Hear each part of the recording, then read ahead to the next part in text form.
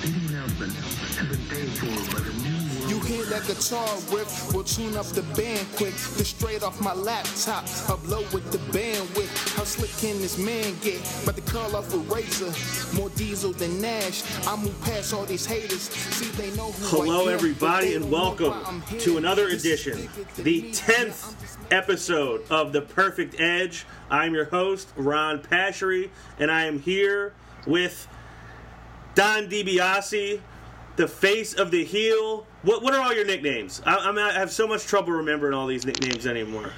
The face of the heel, the mouth of the bout. The whole FM podcast, Don DiBiase, Donovan the Lowdown Lloyd. Who better than me? Who better than the Lowdown? Donovan. Nobody. Donovan, we've made it to 10 episodes. Congratulations. Hey. It's a good achievement. I've seen quite a few podcasts not make it to 5, let alone 10. So this is a good accomplishment. The first thing I want to get into with you, obviously I talked about it on Matt Madness last week, going to Battleground in Philadelphia. We took Ek2Fly, Eric Trembicki's son, Troy, to the show. It was kind of a surprise party for him. I got to sit down and watch the pay-per-view as if I was an 8-year-old kid all over again, which was a lot of fun. Obviously, your experience was different from that. I'm assuming you weren't there with a child on his birthday. So what was Battleground like for the Lowdown? Well, I know you have a segment called Ronnie versus the World. Uh-huh. Well, this is Donnie versus Matt Madness. You guys were terrible at answering your phone that night. I was the last person in the building because I'm waiting for my Matt Madness friends to come downstairs, and they have already left the building. Oh, wait. No one's answering their phone. Wait, this was at the end of the night or the beginning of the night? At the end of the night. The only person I've seen was Prep, and that's because he went on a cigarette break, and I was at the merch table. What were you buying at the merch table? I know you answered this, but you might as well tell listeners. I bought the Battleground event shirt with all the matches on it. Did it by any chance have the Randy and Jinder faces on the front or no? Yeah, they were at the top. Okay. I'm probably gonna get some tape and mark out Randy's face, but I do not blame you for that. He's been on my hit list for a while, and I've seen him 2 nights in a row, so you know. Oh, yeah. So that was a SmackDown show that you went to in Delaware. Well, before we get into that, because that's a whole other thing, what were I know you were looking very much forward to the Punjabi prison match. What were your thoughts on it? It's not a great thing to see live unless you're close up, I guess. It's pretty much like watching it at home because you have to watch the monitor up top to see what's going on inside. But the structure itself was beautiful. I loved it. I loved the presentation that they had, bringing it down, the dark Punjabi music as it was being released down from the ceiling. And I mean, the people around, I don't know, like we need to really start booking these things together because I just feel like I'm kind of like the smartest person in the areas where I sit in, and there's always like some offended mother like near me or like just that doesn't know what's going on, and they like old wrestlers from like 10 years ago or something. So I don't know, I just need more up-to-date wrestling fans around me or people who at least know like more stuff that's going on. But as far as the special guest in that match, someone looked up on Google what was going to be going on in that match, and someone's like, oh, something's going to happen during the Punjabi prison match, and I'm like, yeah, like the Bollywood boys are there, so obviously something's going to happen. Yeah. And they're like, no, it's going to be a special guest. And I'm like, well, I mean, like, it's only 2 people. I was really hoping for Ari Daivari, but, you know, Great Khali is a great one, too. So. Khali, yeah, I did not expect Khali at all. I really honestly wasn't even thinking about anything like that. Yeah, I wasn't either. Especially because I had gotten a text right before the match started from someone who was sitting down in the on the floor seats that said, I just saw the Singh brothers go under the ring. So I knew, like, okay, they're going to come out at some point, and I kind of thought that would be it. So Khali, that was a surprise to me. I didn't see it coming. I didn't expect it at all. Somebody told me that information because I'm just like, then like his music plays, I'm like, WWE. I'm like, somebody's always pressing the wrong button back there, like, and then like he came, I'm like, oh snap! Like, well, it was weird that they played Jinder's music That was really confusing to me. Yeah, I was like, he has his own music. Why didn't he just play his own music? But I was just like, I guess like, to kind of play people off, like, why are they playing Jinder's music? Like, because that's happened before. Like little musical glitches and things have happened. But then it's like, come on, you guys are doing the glitch stuff again. And it's like, oh, great Khali, oh snap. Now, I know you said it was kind of tough watching in person. I felt the same thing. And then the screen was so high because they had it raised all the way up because the cage was up there. So you had to have your head tilted all the way back. It was like sitting in the first row at the movies. But what do you feel like people around you were engaged in the match at all, or do you think people were kind of checked out on it? Well, I checked out on them because they liked Randy. So I wasn't really for that. I was probably one of a few people in that section that liked Jinder. But I mean, it was kind of like was what it was. Like, it wasn't really like a lot of people high on it. Like, the spots where, they were hitting stuff, people were oohing and ahhing. But other than that, like, people were kind of like, whatever. Well, yeah, Jinder took a pretty high fall from the inside of the cage. Obviously, one of the Singh brothers took the huge bump through the announce table. I feel like they ultimately they tried hard to make it come across well, but I think it's just too hard for the crowd to see, and it's too hard for the crowd to stay invested in it. I watched it the day after. I actually liked the match me personally. I definitely had the best quote of the night off of that match. Which was what? Get your modern day ass over that cage. And which he did. Yeah. So did you find it easier to watch on TV than it was in the arena? Yeah, it's absolutely easier because the cameras are set up to do that better. But like I said, the structure itself, like I liked it. Like, even though I couldn't really see all of what was going on until it was on my side, I still liked the match overall. And I know a lot of people are like not high on Jinder because they feel like he doesn't wrestle as well as others or whatever, or they like Randy Orton. But the guy has a great gimmick. He has a good stable with him right now, and he has some heat on him, and I think he's doing good with it, especially having it over the duration of the summer. I like him. I like what he's doing with it. Is he going to hold it past SummerSlam? I don't think so, but for what it is, I like it. So you think Nakamura is going to take the title from him?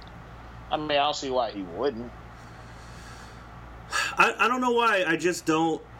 Not that I don't want it to happen, and I don't feel like that's going to happen. I mean, obviously that can change based on what happens over the next couple weeks on SmackDown, but I don't know. I think maybe because I was so set on, it's like I knew from the second he won it that John Cena was ultimately going to be the one to take it from him. Obviously that won't happen at SummerSlam. I don't know. I don't know what to think, to be honest. What? I think Eck made this point, and if he did it, then I'm making it. They did nothing with his 16th title reign. Was very trash to me. Like, I felt like they didn't play it up well enough. Like, he didn't have it for a good period of time, and I just felt like there could have been a way better build. It could have been a way bigger moment than what it was, and he didn't hold it very long. So I feel like if you're gonna do the 17th time having the championship, do it right. Like, really build it up. Really make it a big deal. Make it a big thing. Don't just, like, have him win it off of a Jinder or somebody like that and then have the title. Like, no, it's stupid. Like, make it something big. If you're going to break Flair's record, do it right. Yeah, so my feeling was always, when they were kind of insinuating he was going to get the 16, I wanted to see them have it be a struggle for him to win it. Like, he kept losing to AJ, or, like, he just kept coming up short, and make him, like, really work for it. So when he gets it, it's like he overcame something. They obviously didn't do that. So I wouldn't mind seeing them do that for 17, for him to quote-unquote break the record. I was looking for Jon Stewart again. Yeah. Well, it'll be in New York at SummerSlam, so it's his backyard, so I wouldn't be shocked if he was there. Now, other things for Battleground. I was very disappointed in the Nakamura-Corbin match. Obviously, there was the weird finish to the Owens and AJ match. Yeah, we were all puzzled by that. So, in my section, what was the highlight of Battleground for you? The highlights: Xavier Woods winning the titles for New Day, and Yeah, I would probably say the seeing the Punjabi prison in person. It was cool to see it, and like I'm kind of glad that I was there for it. I don't think I'd go out of my way to go see another Punjabi prison match in person. But I would. Would you really? That's what made me buy my ticket in the first place, so I definitely would. Huh. Yeah, to me, it was really hard to get into it in the arena. Highlight for me, yeah, like you said, Xavier Woods, that match was awesome. And how unbelievable was that elbow that he went across almost the entire ring? Oh yeah, it's amazing. One of the women in Mae Young Classic has a sicker elbow, but we'll get to that when y'all see it. But Xavier Woods' elbow is definitely it's a great move. But I definitely told people in the crowd, like, if Xavier's wrestling, they're not getting the titles here. And he wrestled. I was like, they're definitely not getting the titles here. So when they went, I'm like, oh, I was wrong. They swerved you. Yeah, I definitely didn't think they were going to get it.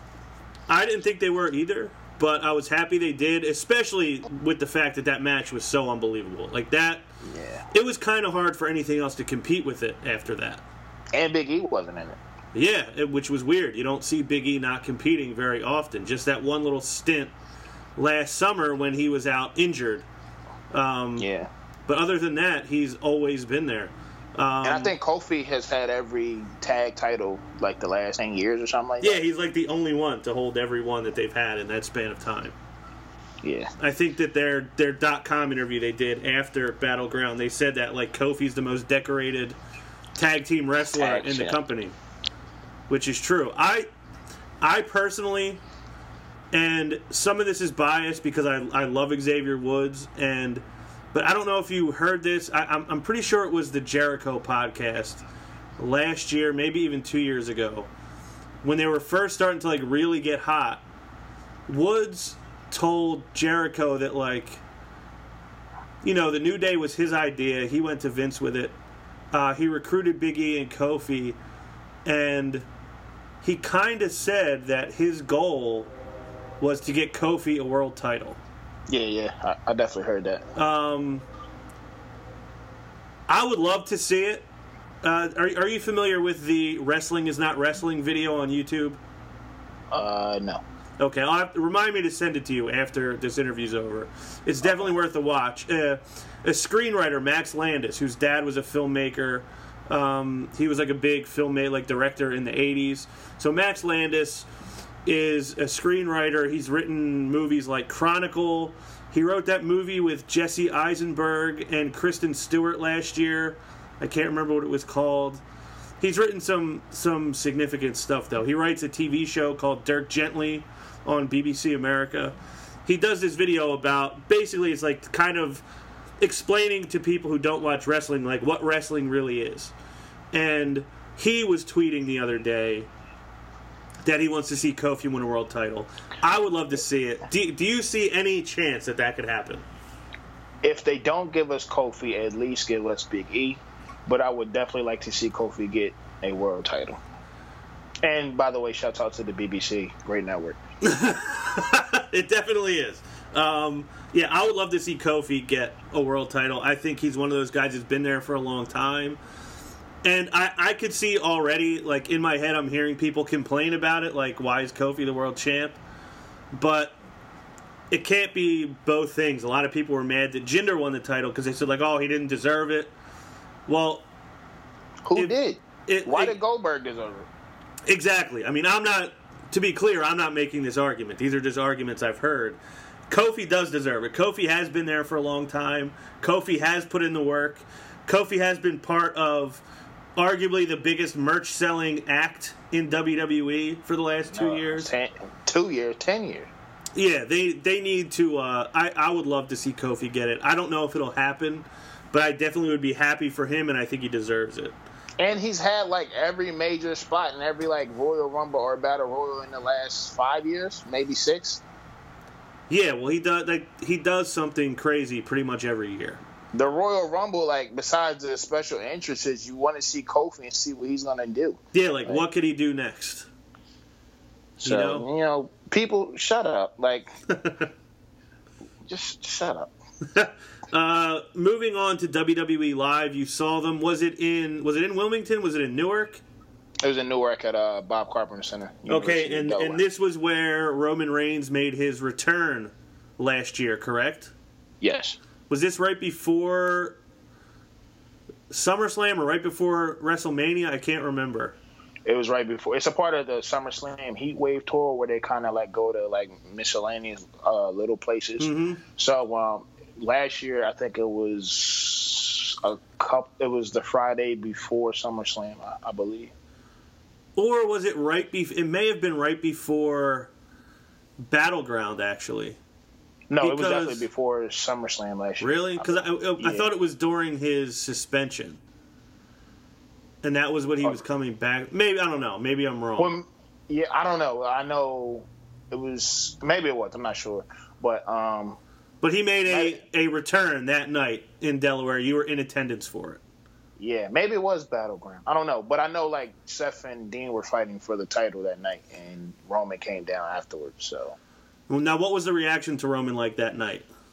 I mean, much like it is now, you have kids and women who are cheering him. You have men who are booing him, and you know him acting nonchalantly and not caring. So if commentary was there, they would have said, you know, love him or hate him, he gets a reaction. Yeah, they probably would have said all the cliche things that he was saying at the time that everyone hated. Now, Not the what was he used to say? I'm the guy or something like that. I'm not I a don't good remember guy, all I'm not a the- bad guy, I'm the Yeah, guy. I'm the guy. You're the guy who we wanted to stop using that trash. Now, what was your experience at WWE Live on the Heatwave Tour this current year?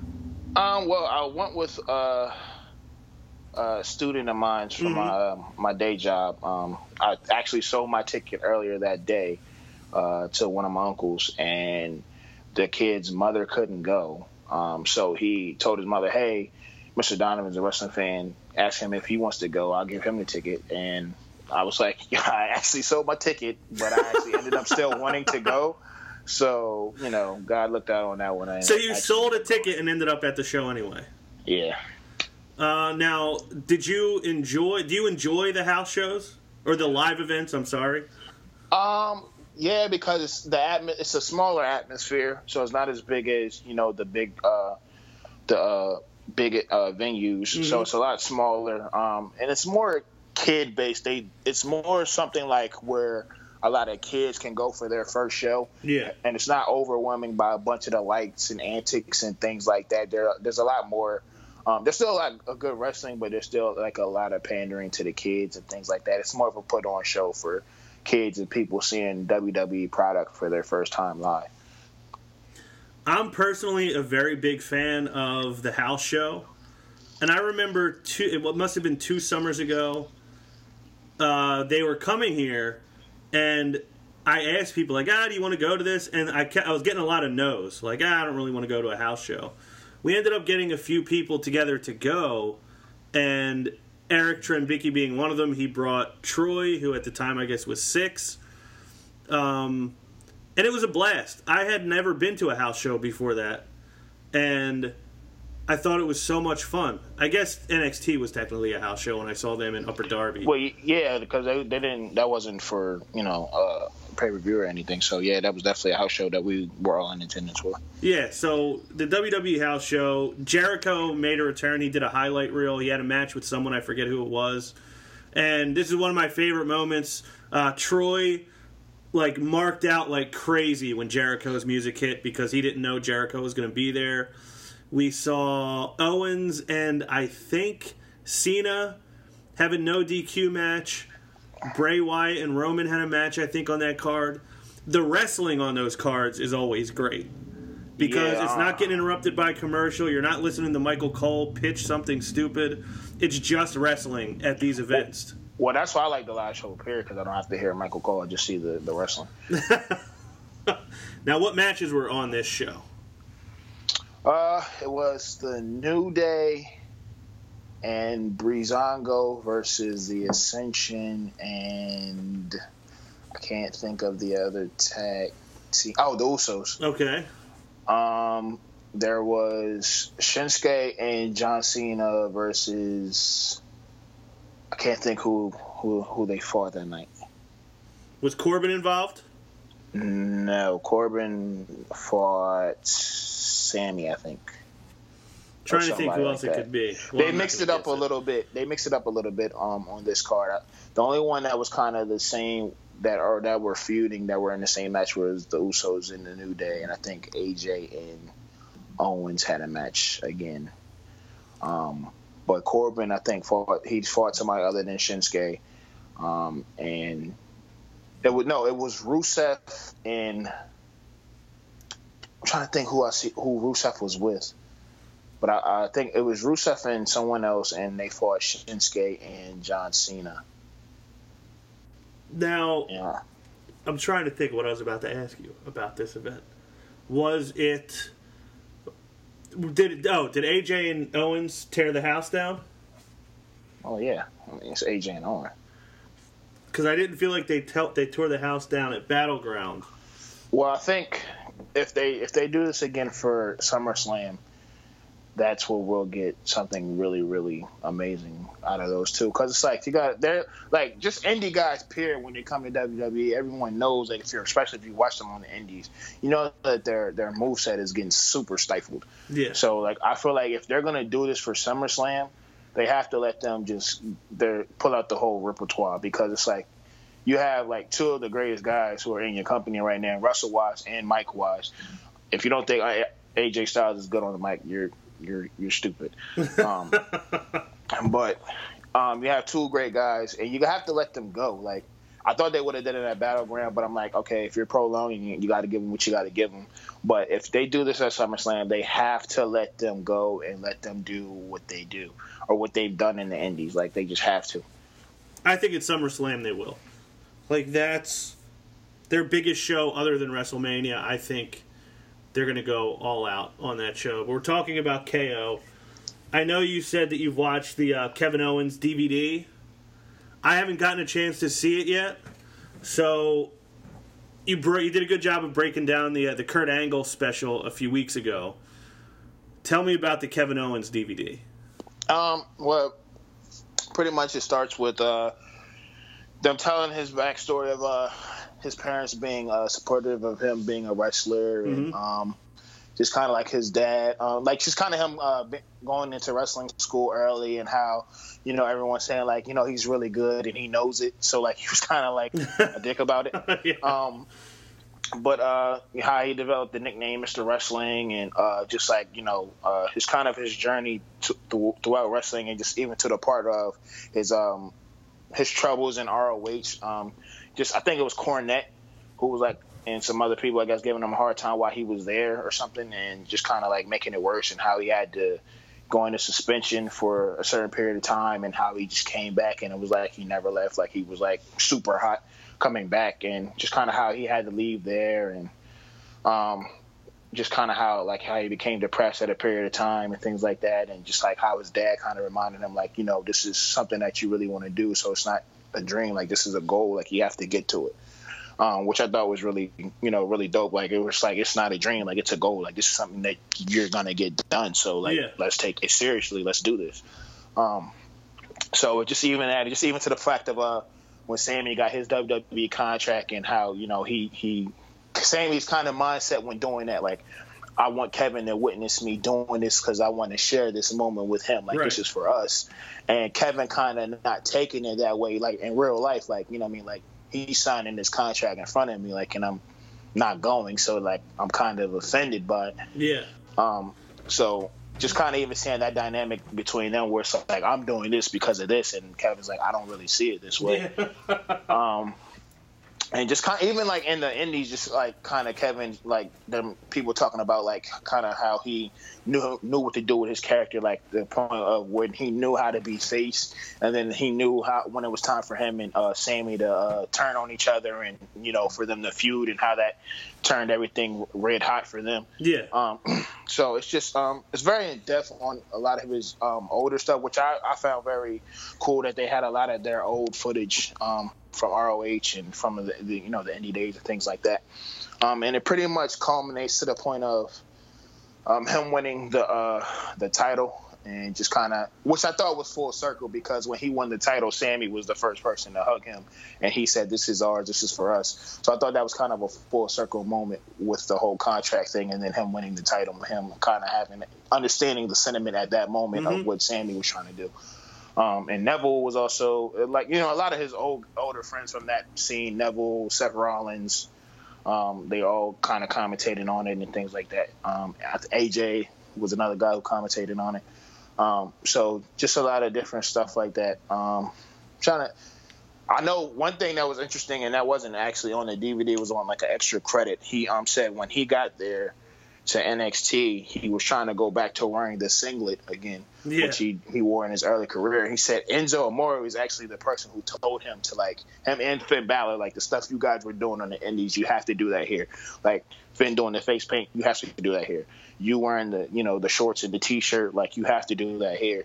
And he also told the story about how his first match, the shirt that he had on, like how they made a shirt and they actually had duct tape on it. Really? Duct tape, yeah, the actual duct tape KO. And like I forgot who he said it was, like one of the legends. I don't know if it was Dusty or it was somebody, and they were like, that, you know, that's terrible. And luckily they had like the first couple crop of the KO shirts with the duct tape on it, I believe. Yeah. And he actually was just like, "Hey, can I get one of those, like, right now?" And I think Triple H was just like, "Yeah, you know, it's cool," when he actually came out with that shirt on. So that was one of my favorite shirts, actually. I'm still mad I didn't buy it when I had the chance. I have one. I got it on sale. Really? When probably the last batch of shirts that went on sale before they stopped putting them out. But I definitely have one. I have probably like 3 or 4, maybe 4 of his shirts. Wow. I give Eric a lot of credit for this. So I was with Eric the first time he ever saw NXT, which was that first live show in Upper Darby I guess it was May of 2015. Eric and I had only known each other for like 3 or 4 months. We'd only hung out one other time before, which I met him at the Royal Rumble a few months before. Eric knew nothing, didn't really know anybody on NXT. He might have heard a couple names here and there. And that night, we walked in there, he saw Kevin Owens, and boom, immediately buys the KO duct tape shirt. So, like, he was in on KO from, like, the first night he saw him. So I give Ed credit for that. And I want to comment on what you said. The only thing I've seen from that DVD is that moment you talked about when Owens walked backstage with the title and hugged Sammy and said, "This is ours, this is for us." And I thought that was such an awesome moment. But that's even better, like, now knowing the backstory of, like you said, Sammy signed the contract in front of Kevin and said, "This is for us." That is pretty unbelievable that they have that full circle. How many things in life really actually come full circle like that? It's amazing when you see how much stuff happens like that in wrestling. And I think one thing that I think everyone will agree with, WWE does great with the backstage cinematography stuff, as far as like the single DVDs and just the 24s and things like that. Seth Rollins is definitely next. His came out first, but I got Kevin Owens when I saw it. I actually had both of them, but I chose to take Kevin Owens. But I'm definitely getting Seth Rollins. Is probably this weekend. Yeah. Yeah, it was definitely just interesting to see, and I'm still surprised they had like a lot of his indie stuff in there, and that stuff got signed off, especially from ROH. But I mean, I guess that's not a bad relationship between the two companies or whatever. But and I think the most interesting thing was just Enzo telling them to, like, no, you have to wear your indie stuff. Like, you guys have to do what got you here, and you know, them kind of taking heed to that. Yeah, that is interesting. I wouldn't expect that necessarily from Enzo. I know, like, Tyler Breeze gives a lot of credit to Xavier Woods for the Tyler Breeze character. Like he said, I couldn't come up with a character. Me and Xavier sat down one day, and we came up with this idea. He had this idea, and I kind of ran with it, but he credits Xavier. That's kind of cool that Enzo, who apparently has a lot of heat on him now, and I feel like for a lot of people, some of the luster has come off him. It is cool that he kind of played a part in those two, like, beloved guys, like, what they've done in NXT, like, when they got there. Yeah, I mean, I guess, like, once you know what I mean, if you're, like, even, like, they don't play it up too much. I know Kevin Nash and Hall did when they talked about they used to watch WWE product while they were in the back at WCW. Like, these guys are watching each other. They're friends, especially those who came from the the indie scene, and they'll know themselves what works. Like, dude, you're trying to switch it up. That's not gonna work. Like, dude, got you here. Like, that's pretty obvious. Like, they got you here, so why not continue to do it? If it doesn't work after a while, then switch it up. But not everybody needs repackaging, especially a lot of the guys coming from the indie. Right. Now, I know we have some non-WWE wrestling stuff that you wanted to get into, but before we do that, what are your feelings right now on Raw with what they're doing with the Universal title with Braun Strowman, Samoa Joe, Roman Reigns, and Brock Lesnar? I think it's great as far as the build-up. I do not want Brock leaving WrestleMania, SummerSlam with that title. We already know that he wants to go back to the UFC. That's cool. That's fine. Leave the belt. Like, leave it. Put it on. Put Strowman or Joe over. I mean, Roman, obviously, we know he'll get the title again at some point. But if he's not gonna, if he's gonna just go disappear a couple months again before Mania, if he does Mania, then put it on someone who's gonna be there weekly. I would honestly, either Joe or Braun, I would be happy with. I think it'd make more sense with Joe having it. Just because I feel like putting it on Braun, like, it'll last a long time because, like, you just made him look like the monster that he is. But I feel like Joe having it, he'll carry the show a lot more as a leader right now, rather than just a big guy who has a title who can't be beat. I absolutely agree with that. I think Joe is the right guy to hold that title. I think, like you said, he would make that title feel important. Yeah, he's done it before, TNA, so. Yeah, he would make the title important. He'd be a key factor on the show every week. And he'll deliver, like, what he's there to deliver every week. So I would love to see him. And not to mention, that's another guy. He's killed himself for the wrestling industry for how long? 15, 20 years, probably? Yeah, for a very long time. He deserves it. He's put in the work. His matches are great. His character work is great. His promos are great. He can work with any style of wrestler. Like, that guy has earned it. And he's probably one of the 5 or 6 wrestlers in that company that fluently, flawlessly can do their moveset, and it's not boring. It's not like, oh, here comes his 5 moves. Like, no, it's like clockwork. Everything is in motion. It's in rhythm, and it's just like it's effortlessly done, like in each match. Yes, and I think another thing that I credit him with a lot is he came to NXT like in his 30s, and he actually managed to get better still. Yeah, and they were telling him, like, don't look. I mean, they tell everyone this. Mm-hmm. Don't look forward to going to the main roster. Don't look forward to. It's like, this is Samoa Joe. He should have started out in the main roster, but whatever. Like, he took the what they gave him, and he milked it. And, I honestly, I felt like anybody who knows Samoa Joe knows, like, this dude is going to make it to the main roster. There's no way that you don't get him to the main roster. Like, it's just not going to happen. Just like if they'd have put AJ Styles in, it's like, it's not going to last long. Like, I mean, Joe was down there a lot longer than I think a lot of people expected, but it's showing improvement now. Like, this guy should have been on the main product. Yeah, like, he was good when he got there. But he honestly, like, continued to improve when he got there. And he's the best he's ever been right now. How much credit do you give to Roman Reigns for how big Braun Strowman has gotten? Oh, yeah, he's definitely done his part. Like, he's one of those guys, and I've had my little portion where I was like, all right, I don't know if I probably have, like, actually hated him at a certain point. But, like, I remember when I got back into wrestling, like, heavy, like, he was my favorite guy. Yeah. So when they broke up, I was like, this is still my favorite guy, but I slowly started to see him becoming cornier and cornier. Mm-hmm. And you know how I feel about corny people, Tyron Woodley. So,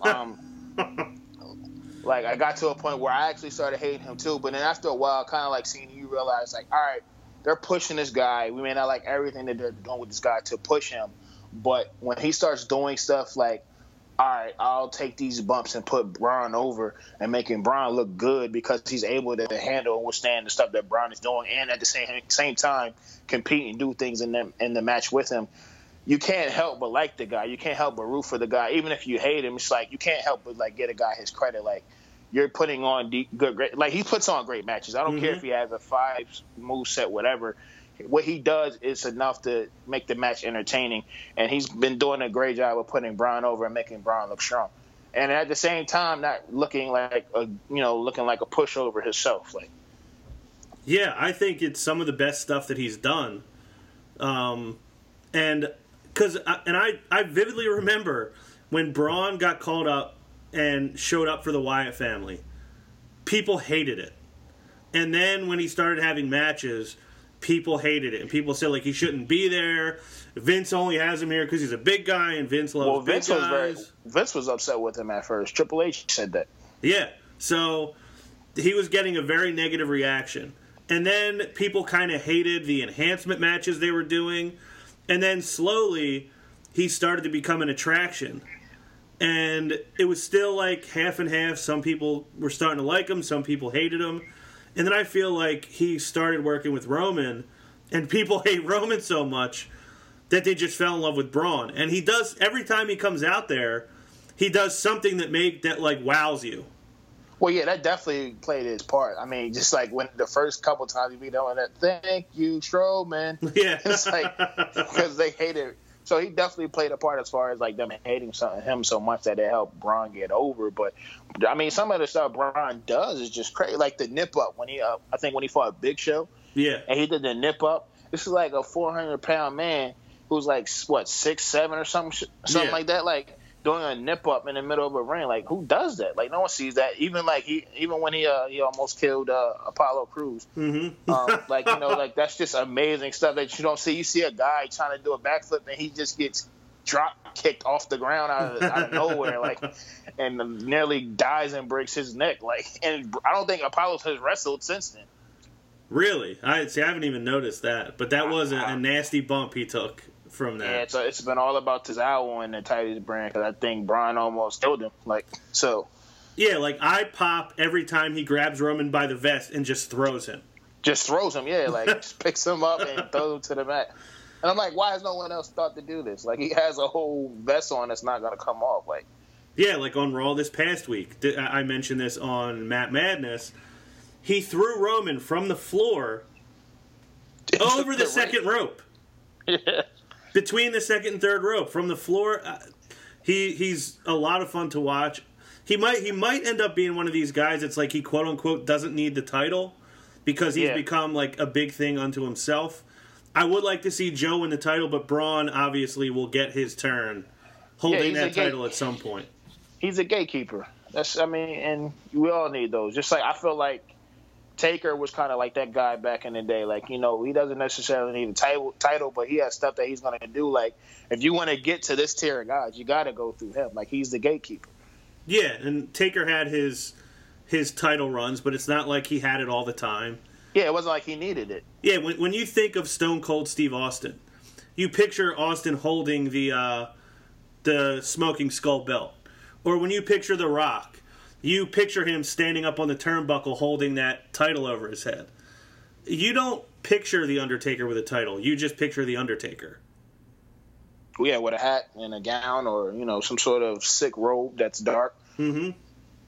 Yeah, so I do think, Braun is that guy that he doesn't necessarily need it. Now, you've also been talking a lot about women's wrestling, and since we had Vanity on the show last month or 2 months ago, you've been investigating a lot more women's wrestling. Like, you've kind of been awoken to all this other women's wrestling. And I know you have a top 10 list of the top 10 women who are not in the Mae Young Classic. So are you ready to unveil your top 10? Absolutely. All right, so this list, it's my personal list.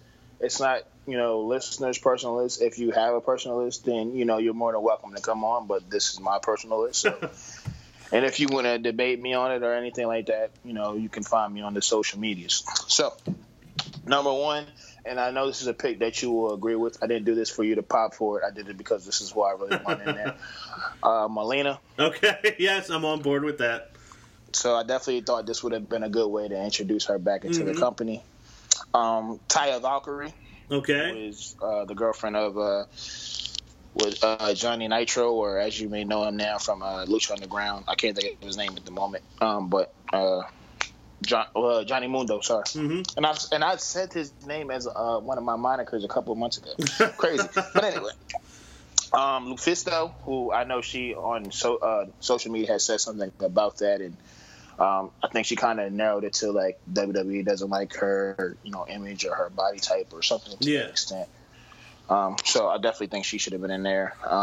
Jordan Grace, who is in a tag team with Lufisto called Team Pog. So I think, and actually Jordan Grace was backstage when Roman ran that ambulance into the back of the semi. She was the real buff-looking girl back there, really walking around. Yeah. So I thought that was very crazy. So she may be popping up in NXT or something soon. Just not in the Mae Young Classic. Yeah. Victoria. Okay. She's still wrestling, and I thought that would, like I said, the same thing as Melina, that would have been a good way to introduce her back into the company. She could have been like the Brian Kendrick type role. Yeah. Or Tajiri. Her or Melina. Yeah, her or Melina. Well, yeah, Tajiri and Brian Kendrick, Melina, and Victoria. Mm-hmm. There's a wrestler who has a great gimmick named Holly Dead. Okay. And I think you'll like her. Definitely go look her up. She has face paint on. She looks kind of like a dead female or something. I don't know exactly how to explain her, but look her up. You do your Googles, do your YouTubes. Look up Holly Dead, HOLIDEAD.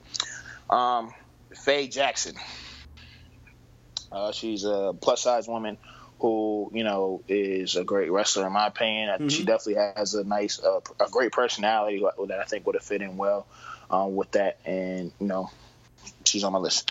Sonya Strong, I'm a big fan of Sonya Strong. She's one of the wrestlers that I found after watching Vanity. Now, I remember you talking about her before we interviewed Vanity, that this woman popped out to you. Yeah, she's from the Bronx, New York. Okay. She's a wonderful-looking Puerto Rican chick, and she can wrestle, and I think she would have benefited well from this competition. Number 9, Kara Hogan. Another female that I think wrestles very well, that's very fluent. And I think she would have benefited well from it. And number 10, because this is our girl, and I think she has the gimmick for it. She definitely has the move that's interesting enough for it. The one and only Vanity. She had no cookie cutters in this tournament. No cookie cutters in this tournament, So I definitely think, the tournament could use some cookie cutters, So, but yeah, those are the 10 women that are obviously. There's some people may say, "Oh, this person's missing," probably because she's in the tournament. So I'm not gonna name someone who's not in the tournament. Right. So Donovan, I got to tip my cap to you for this one. I don't know if this is how much you've been talking to me over the last year, but I consider myself to be the best person there is at pandering. And you just pandered just as good as I would have with that Vanity pick to close out the list. Sometimes the hill got to give the people what they want, Yeah, I appreciate that last pick there. She actually has a T-shirt out too. I want to grab it. Oh, does she really? Yeah. Where can people find this T-shirt? I don't know, but when I find it, I will post it on the Matt Madness Facebook page, and I will also make sure that I promote it on the next episode of The Perfect Age. Yeah, and let me know. I would like to buy it myself and support her career through the purchase of merchandise.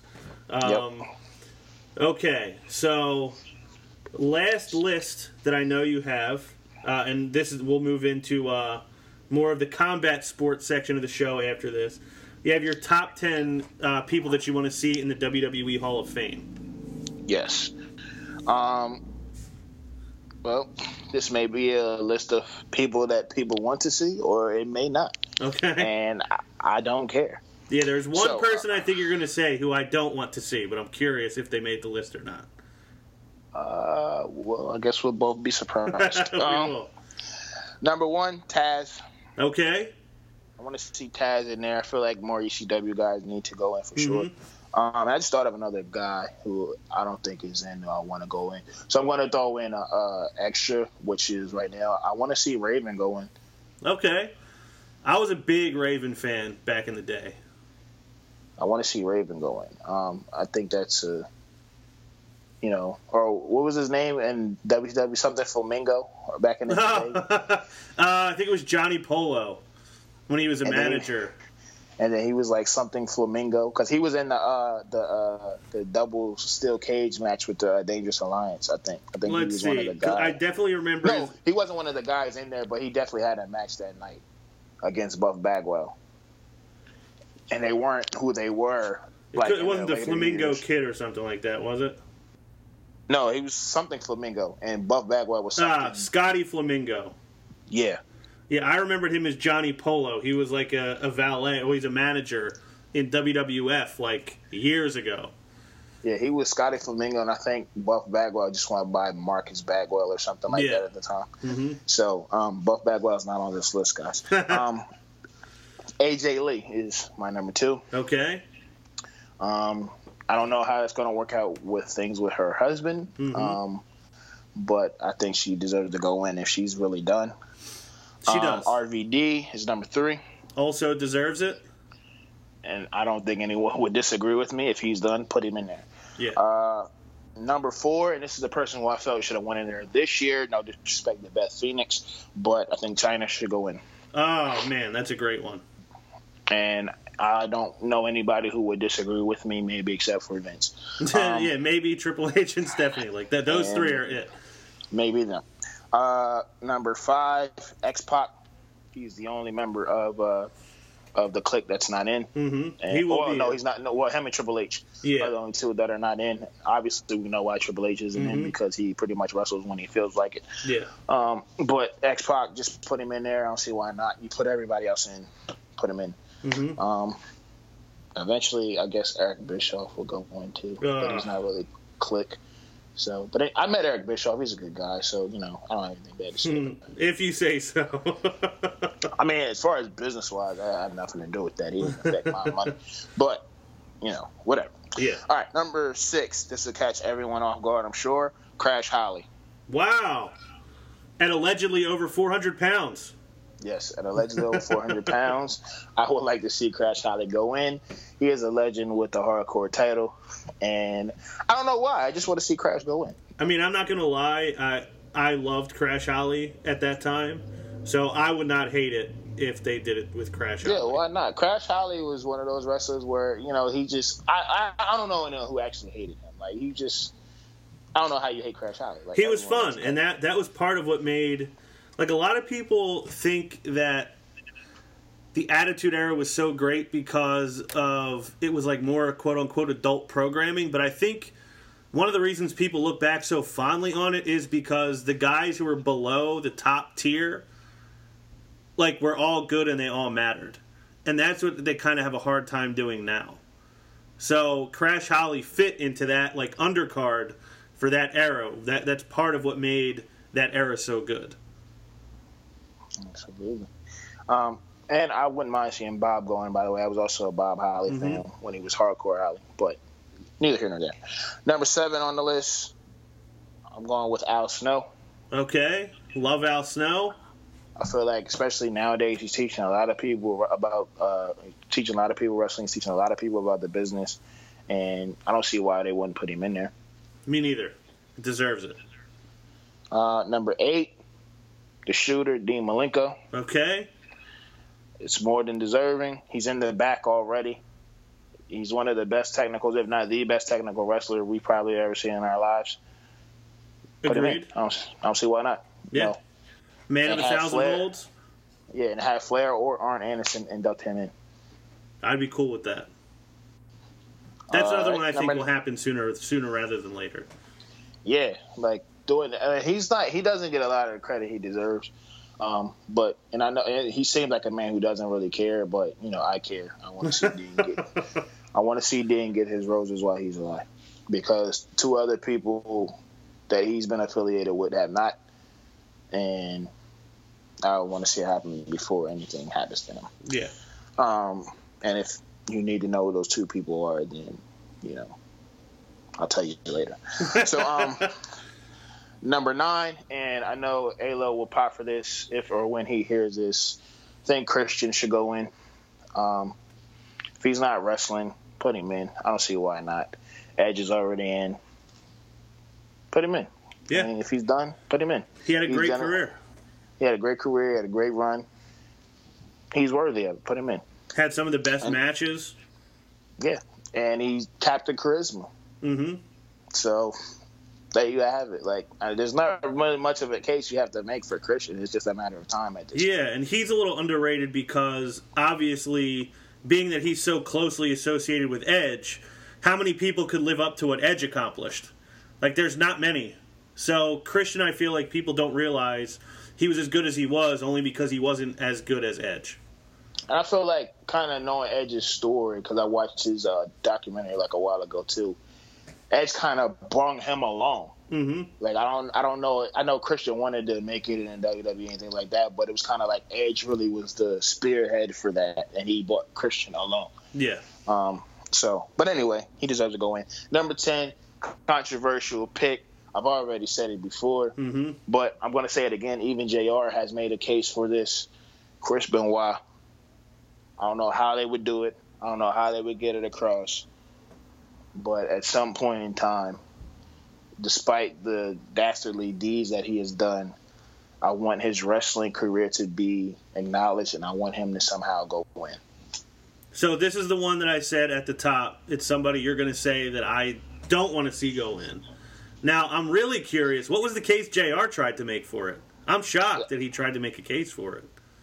I'm pretty sure it was JR. If it's not JR, please don't sue me. I'm sorry, but somebody definitely said it. But it was pretty much the same case. Like, yes, he done a tragic thing, a terrible thing, but his wrestling career pretty much allowed to speak for itself and recognize it. It's just one of those things where it's like this guy was so good, and it ended in the worst way it possibly could. But at the end of the day, that career alone itself should be able to stand itself. And I don't know, like I said, I don't know if he'll ever go in. I don't know how you would even, cushion it for people who may be outraged or upset for him to go in. But that's outside of his personal life and what he did, that career should be celebrated. So, while I agree that obviously he had an unbelievable career, like, inside the ring, and nobody could really dispute that, I talk about it anytime he's on a throwback show we do. I immediately get uncomfortable as soon as I see him. And I don't know if I ever will see him and not be uncomfortable. You're right. I don't know how if they ever decided to do it, I don't know how they could do it without upsetting people. I don't know how they could do it in a way that wouldn't kind of turn people off. So I'll ask you this question after I make this statement. For me, just based on how image conscious they are, and that whole Benoit incident that happened, despite it just being a horrible thing that should have never happened and it was awful, that really put a ton of heat on WWE as a company. Like, that was like a rough time for them. I have a hard time picturing them revisiting that ever. Now, do you think that they ever would try to do that, or you just think you're solely just on the fact that the Hall of Fame is about what you did in the ring, and I want to see him go in just for that? I would think that it's just about what you done just in the ring. I mean, even in look at Kurt Angle when he won and they didn't acknowledge anything he did in TNA. It was just about what he did there. It wasn't really about anything in his personal life. It was about what he did in the ring and on television. So, do I think that they'll ever do it? I have hope. I hope that somehow, some way they can do it. I don't know how they would smooth that over. I don't know if 100% I'll say that they'll do it, they'll get it done. But I would like for that to stand alone as far as his career. And I don't know, maybe if they even do that and they still plug in somehow the awareness of mental illness or something. But I don't know. I just know as someone who liked Chris Benoit, despite what he did, I would like his career to be celebrated. And I have a Chris Benoit action figure with the World Championship, which I pretty much can do nothing with because he's not alive. And I don't know anyone who would sign it. So Yes, you can just kind of have it. yeah, pretty much. Yeah, so for my opinion, like I think like in baseball, a lot of these guys that were accused of doing steroids haven't gotten into the Baseball Hall of Fame. I know Pete Rose got caught gambling on baseball, so he's not in the Hall of Fame. And those things I kind of think like get over it. Like, okay, some guys were doing steroids, but so was everybody. Yeah, is Mark McGwire not in because of that? That's why people aren't voting for him. It's the same thing with the same thing is going to happen to Alex Rodriguez, Rafael Well, he played Palmeiro. for the Yankees, so I don't care. I'm a Red Sox fan. Yeah, but as far as Chris Benoit goes, like to me, what he did is something that can never be forgiven, never be forgotten, and I don't want to see him celebrated. But like you said, I mean, time will tell. I don't know how they could ever even approach it. I personally don't want to see it happen, but like you said, this is your list. So if people agree with you, that's great. If they don't, if they disagree with you, like you said, hit you up on social media or come on the show and give your own list. So he was your 10th guy? Yeah, well, I gave like 2 extras, I guess. That's true. You gave Raven, and who was the other one? Bob Holly. Okay, that's right. So now moving on to combat sports. We had UFC 214.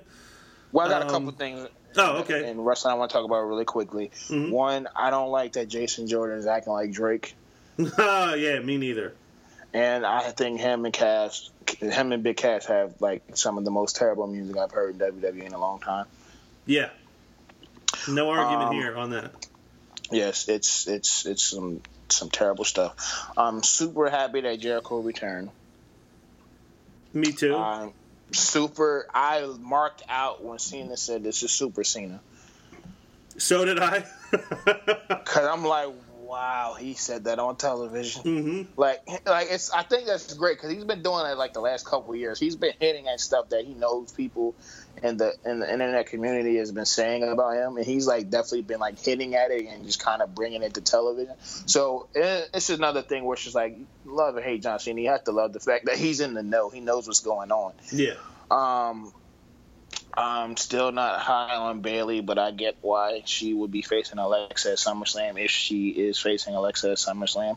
I don't like the revival and what they're doing with them right now. I have not watched Hardy's match probably since WrestleMania because they continue to fight Sheamus or the Club. Sorry, Alo, but I haven't. Nia Jax doing that front flip was amazing. Yes, it was great. I don't. This whole Angle and Jason Jordan thing. I'm like initially I was like, oh, this is what this is about. I don't know if I actually like it though. Well, they haven't. So the first night, obviously, it was the big reveal, and I thought Kurt did a great job of selling it. I thought that first night Jordan did a great job of selling it. Like, they did a really good job. They're not trained actors. They did a really good job of selling that story to people who were watching. Yeah, they sold it very well. Absolutely. Yeah, since then, they've given us no reason to really like it. It's just like they keep just talking about, so, Kurt Angle's your dad, huh? Yeah, he is. It's like, okay, we get it. Like Drake. Yeah, like you already revealed it. The reveal is over. We don't need to keep bringing up that I get that's part of his story, but like he doesn't need to still be questioned on it as if we haven't heard him answer that before. And you're right. I've been saying this for 2 weeks. The sappy, like that whole demeanor has to go. Yeah, because it's going to turn people on him. Yeah, his theme should have been Hotline Bling. Like, but he should have came out in the big chunky turtleneck. Yeah, definitely. But however, I do like that he put the picture on Twitter with Kurt's family saying, bonding time. That was a good way to keep the kayfabe going. Mm-hmm. And his if this is his finisher, it pretty much looks like the same finisher that Eric Young has. Yeah. Which and Eric Young does it better. But I mean I like it. I'm not going against it. Just Seth and Dean thing, I like it because Dean actually has some sort of fire in him again. Mm-hmm. So I think that's good. I think Bo Dallas eventually is going to end up with his brother in a tag team because he looks out of place in the Miz Taraj. but I like it for what it is at the moment. And last but not least, I wanted to touch on something you guys talked about last week, the whole women's belt situation. Yes. I'm one of those people who like to see women's tag belts, which I'm pretty sure I said before on the show. And I also would like to see a women's mid-card belt, because I feel like with the influx of females that they're going to have from the Mae Young Classic, all of them are not going to be NXT products. Some of them are ready now to be shot into the main roster product. And I feel like with all of those women coming in, I don't care if it's on Raw. I don't care if it's, well, yeah, it should probably be on Raw. But I feel like there should be a lot of time for women to have things, and I feel like a tag belt could be done. I feel like a mid-card belt could be done if they sign a good bit of those women, and they have women there now that they're not even using. Yeah, so I'm actually glad you brought that up, because I was still writing for TJR every week, TJRWrestling.net for anyone who doesn't know. Read John Canton's stuff. It's worth the read. But I wrote right before the brand split happened. I kind of had some ideas of like things I wanted to see happen with the brand split, things I didn't want to see happen. And one of the things I wanted to see happen, I wanted to see the entire women's division on Raw, because I thought you have a deep roster. Raw is the quote-unquote A show, so they're getting featured prominently on that one show. And what we saw happen was it got split in half, and there was like 4 women that were getting used on Raw over and over and over again. For the first like month and a half of SmackDown, it was all 5 or 6 women they had were in every segment, and it was just like a free-for-all all the time. But I wrote something maybe like 5 months into my time there, so this is maybe like early 2016. I was kind of theorizing that like the next boom in wrestling could come from women's wrestling, because the women's fan base hasn't really been completely tapped into, and I thought the women's division could do that. And I even thought like eventually, if you build it up enough, it could get its own show. So for me, I think the best way to add a mid-card title and tag team titles is if you have an entire show dedicated to the women. But I don't know if that's going to happen. I don't know if it does happen. It'll probably be a while. Why not? Make it a Thursday night show. Well, yeah. I mean, I wouldn't be shocked if they added more You're programming. taking all our other days every part of the week anyway, WWE. Give us a Thursday night show, at least one that we probably will watch. Because I haven't watched the Cruiserweight show in God knows how long. Yeah, I think we'd be more likely to watch it if they did it. Where's Grand Metalik? Justice for Grand Metalik. I think he was on this week. Actually, I think I wouldn't know because I haven't watched. I want to see him on Raw. Yeah, I believe Derek told me that Grand Metalik was on 205 Live this week, so he hasn't disappeared entirely.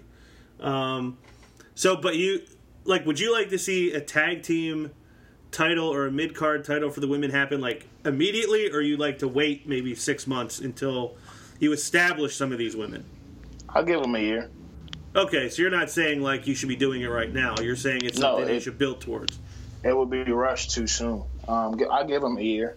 Okay. See what they really have and what they're able to do with them. Yeah, as long as they don't like rush it and do it, I'd be fine with it. That was everything you had wrestling wise? Yep. Okay, so UFC 214, main event obviously. Daniel Cormier versus John Jones 2. This was a highly anticipated rematch. This was a blood feud, basically, in UFC. These guys cannot stand each other. Cormier has been the champ for 2 years without having beaten John Jones, so John Jones had that to hold over his head. They've never beaten me, and you can't beat me. I thought it was a great fight. I did not expect it to end quite the way that it did. Cormier gets knocked out with a left head kick and some vicious ground and pound up against the cage. John Jones has now beaten Cormier twice, wins his title back. Now, correct me if I'm wrong. I think the first time you and I ever talked about this, which was probably about a year ago, you were a John Jones fan and did not like Daniel Cormier, correct? I didn't like Cormier because I felt like he was trying too hard. Like, I don't know. I felt like he was trying too hard to still be a good guy. Mm-hmm. Or he was still a good guy, but he was trying to be a bad guy, and it just wasn't coming across well. Like, we could tell that you're trying. Mm-hmm. I feel like now he's like in it, but he's in it because he actually like feels that way. Like, he's just like, all right, when it comes to Jon Jones, you guys are gonna hate me. I'm just gonna accept it and be what you want me to be, and it doesn't feel like he's trying anymore. Yeah, and you kind of turned on Jon Jones too, right? Yeah, because, and I don't necessarily fully turn on him because I feel like that whole thing last year, it was kind of crazy. Like, he already had strikes on him. Mm-hmm. But I wasn't sure not that he couldn't beat Cormier because, like, I mean, we all know that it was possible. But it's the fact of just, like, I want him to not get in trouble and to actually make this fight. Yeah. Like, I want him to really redeem himself, not to, try to pull the wool over our eyes and act like he's something that he's not really being at the time. Mm-hmm. And I want him to actually turn over the leaf, make the fight, and give him the fight so we really see, get this second fight. I have both. I have the posters from the first two. The first one that actually happened, the one last year that did not happen. I don't have the poster for this one, which I'm really upset about because I would have all three. But so if you're out there and you have that poster and you don't want it that badly, please send it to me. Dana, if you're listening, please send me that poster. Yeah, I just, not that I fully turned on him, I just didn't, I was like kind of, like, I don't know, when I have my favorite fighters and they're just like completely messing up time and time again, Adrian Broner, I kind of like, I don't throw you away, but it's just like, I'm not going to fully invest in you until I see that you're fully investing in yourself. So what did you think of the fight itself? It was great. I mean, until, the lights went out for Cormier. Did you think it lived up to the hype? Yeah, because, I mean, they weren't pussyfooting around. Like, they were, throwing their kicks and their punches. Like, it was, like, you could tell that they really wanted to fight each other. Like, it wasn't, like, mad respect, and it wasn't, like, him trying to coast Tyron Woodley. So, yeah, I think it definitely did. I think people probably would have wanted to see it go the whole 5 rounds before the knockout. But, it is what it is. It's the fight game, and it happens. Like, it may not go the full 5 rounds. You may get a good 2.5 before it's all over with. I would have rather see them go all 5 rounds, but, it was what it was. Jon Jones won, which many people believe that he would. I think there was people out there holding some hope to see that, Cormier would finally get that monkey off his back of not beating him. But, it is what it is. Yeah. Now, so my thoughts. One, I thought the fight was great. A lot of these fights get built up and it doesn't deliver. I thought Jones, for as rusty as he looked against OSP, and as much speculation as there was about he'd have ring rust and he wasn't the same guy anymore, I thought he looked incredible. I thought his striking was very diverse. I thought he put his combinations together really well. He used, obviously, his size and length advantage and the reach. Like, one of the things I was most impressed about is Cormier was grabbing his wrists while they were standing in front of each other, but his arms are so long, he was able to turn his elbow over and land an elbow almost like it was a punch. I thought that was impressive. Well, as somebody who's taken some very minimal self-defense stuff, there's definitely ways where somebody grabs your forearms or something like that. There's ways you can twist your forearms that'll release you from their hands. So, and as far as I didn't at all think that he would have any ring rust or anything like that. Like, it's only been a year, and I know he didn't stop training within that year. So I didn't worry about that at all. I think he was very fluent and he looked very much like himself. But yeah, I just feel like, I don't know. There was a piece of me that wanted to see Cormier win just to get that demon off his back and them fight again. But this isn't wrestling booking. This is real life booking. So things happen. Yeah, I thought Cormier won He can't. Let me ask you, do you mind if I do a Ronnie versus the World on this episode? Go ahead. All right. So, my Ronnie versus the World is against fans who were making fun of Daniel Cormier on social media and Frank Mir, former heavyweight champion. Like, Daniel Cormier, that guy wanted to win that fight so bad. That fight meant so much to him. I remember not realizing it until I watched, like, the Dana White video blog, Embedded or whatever it's called. Yeah. And he broke the news to Cormier that Jones tested positive. He wouldn't be able to fight. Yeah, and it was a Cormier shock. was devastated and, like, begging Dana, like, please, I'll sign a waiver, anything. I just want to fight this guy. Like, I need to fight this guy. Like, he was heartbroken over the fact that that fight got canceled. So he's been waiting for this for so long. Wanted it so bad. And that dude came in hungry. He came in prepared. He was in great shape. Like, everything about him looked like a guy who was ready to win that fight, even though he wasn't the favorite. He came out. I thought he had a good game plan. I thought he looked really impressive in the stand-up. I thought that he was doing a really good job, as much as the size advantage and the reach would be a problem for anyone. I thought Cormier did a great job navigating it and staying out of trouble. He just kind of ducked right into a kick, and that was it. You know, Joe Rogan said he wasn't going to interview guys who got knocked out anymore. I know Rogan has apologized for this since, and I have no hard feelings towards Joe Rogan. It was a huge fight. He got caught up in it. But, you know, the guy has been knocked out. He took probably 3 or 4 punches too many while he was laying on the ground. He had no idea what was going on. He probably didn't have all his faculties. And he just lost the biggest fight of his career. And he's emotional. He starts to cry in the ring. And I saw Bleacher Report posted something saying, you know, is this the new Michael Jordan crying meme?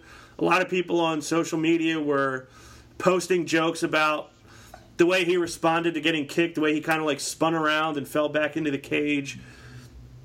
These guys are going in there and putting literally their lives on the line in there, you know, to put food on their table and to entertain you as fans.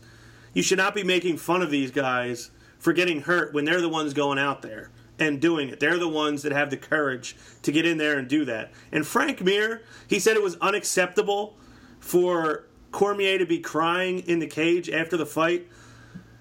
Yeah, he should have held it in until he got backstage. Like, and saying all this stuff about, oh, this is still like a masculine thing, and he's still a man. You can't tell somebody how to react to something. No, like, being a man is not holding in your feelings. Being masculine is not holding in your feelings. Like, being a grown-ass man is about being able to be who you are in any situation and not be afraid to show that. And Daniel Cormier is that guy. That's a stand-up guy.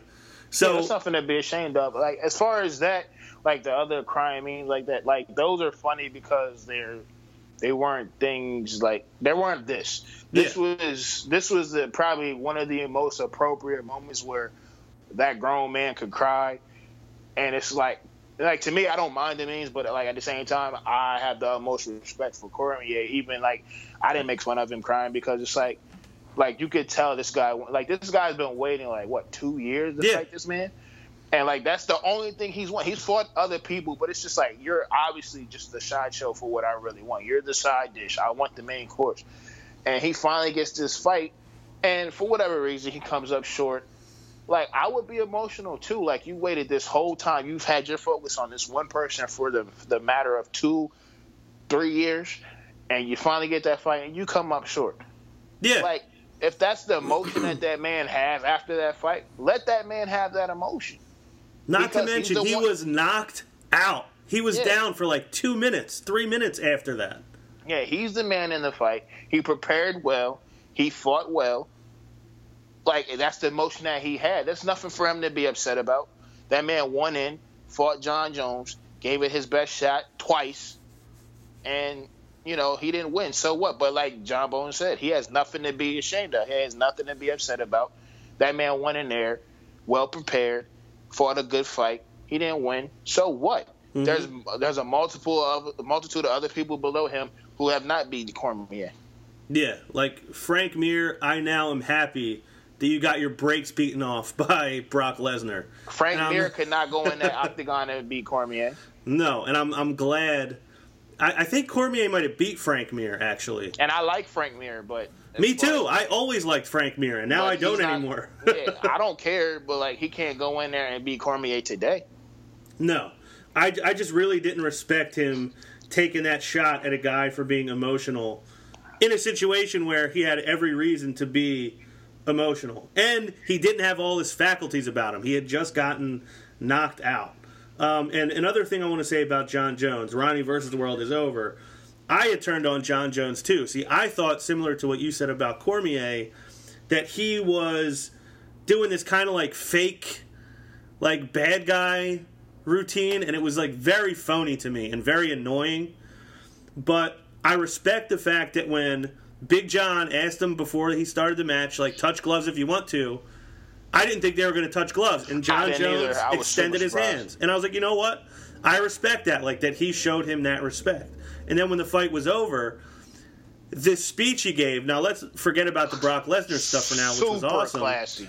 He could not have been any classier. And especially that he went personal with it, because they said a lot of personal negative stuff about each other. The fact that he said, like, he's a true champion, like, I want to thank him for being my biggest motivator and my biggest rival. And then he said, like, I want to be more like this man, because he's a great man, a great husband, a great father, a great leader. And I was like, I respect the hell out of this guy now, because he buried it as soon as it was over. Like, yeah, he didn't allow it to, like, he left that in the ring. And I feel like that's the Cena leaving. Well, even though it's Cena, it's still wrestling. That's him leaving the armband in the ring. That's the hat and the gloves and the jacket from Taker. Like, he left that in the ring. This rivalry. I think we're going to see it again, honestly. But they left that in the ring. Like, all right, the show is over. The build up is over. And like even in the tumultuous arguments and things that they've done, there's always been that respect there, to the sense of, I may not like this guy. I respect this guy, though. This guy can fight. And that's been on both sides. Like, I don't like you, but I respect the hell out of you. You can fight. Yeah, Cormier always said he was disappointed in Jon Jones, because he always said, you should be the best ever, and you're throwing it away. Yeah, he's definitely said, like, even, like, I forgot what fight he fought, but he said, Jon Jones, get your shit together. Yeah. I'm waiting for you. Like, that's, like, and I feel like that's, like, even though, like, you may not like somebody, those are the type of rivals where that makes men. Like, because it's like, I know there's other guys that can fight in this division, but I don't want to fight other guys in the division. You're the best. I'm the best. We need to settle this. And I'll fight these other guys while you're going through your stuff, but you are the one I want to fight. Get your ass together so we can do this. Yeah, and so I just looked it up. Daniel Cormier did, in fact, beat Frank Mir. I thought I remembered that. And the last thing I want to say about this, I feel like sometimes when someone gets knocked out or submitted, people after the fact remember the fight as like, oh, this guy got destroyed. Daniel Cormier did not get destroyed by Jon Jones the other night. He fought a very good fight. He definitely won at least one round. You can make an argument that he won both of the first two rounds. Yeah, I've heard some mixed reviews. I heard one round apiece. I heard both rounds. So yeah, so he was in that fight. He looked great. If they fought again, I would still think Cormier has a chance to win. But ultimate respect to Daniel Cormier. I told you, again, the first time we talked about this guy, I will always have love for him because of how hard he marked out for Seth Rollins cashing in at WrestleMania 31, holding his own replica WWE Championship belt, even though he was a UFC champion. So Daniel Cormier, I sent him a message on Twitter saying nothing to hang your head about, like, you're a champion. Still feel that way. There's nothing for him to be upset about. You fought a good fight. You got caught with a kick, which happens to everyone. Like, that happens to the best of them. Ex Ronda Rousey, ex Beth Correa. Yeah. Like it happens, dude. Like, but you've held that title for 2 years. And there's nothing to worry about. If you want to cry, I don't care. If you wanted to piss yourself in the middle of that ring, like, that is your business, dude. Like, you went in there, you fought a good fight, and at the end of the day, you're still a champ. There's that no one can take away from you what you've accomplished in the last couple of years, even the way that he moved up the ranks to get to that point. No one can take that away from him. And he was the only guy able to weather the storm that is Anthony Rumble Johnson. Yeah. Multiple times. Yeah. So moving on, we had. I'm still pissed about that, by the way. I really hate that he retired. Me too. It's a shame because that's if there's ever a triple threat in MMA, that's the one I want to see. What, Jones, Cormier, that's and the triple Rumble? threat that's what needs to happen. A triple threat between those. I wouldn't hate it if they did it. I'll tell you that. So we had Robbie Lawler and Donald Cerrone. I thought a great fight. I know you tuned in late and just missed it. Did you ever get to watch it or no? No. I'm still just pissed about that. Yeah, well, Robbie Lawler got the win in what I felt was like a pretty close fight. Very good fight. One of my close friends is a Robbie Lawler fan, so I definitely knew before I even tuned in that he won. Yeah. So. Yeah, it was a good fight. If you get a chance, go back and watch it. It was very enjoyable. I definitely am. Those are two guys. Like I said, those are two great guys. That's the fight I really wanted to see besides Jones and Cormier. And Donald Cerrone will be back tomorrow. He's going to be he fights everything and everyone. That guy does not care. He wants to check. He wants the television time. They said, hey, do you mind fighting a mop on this card? Donald Cerrone is fighting a mop on that card. So, would you pay to see that? I would pay to see that because he would probably make it look very interesting.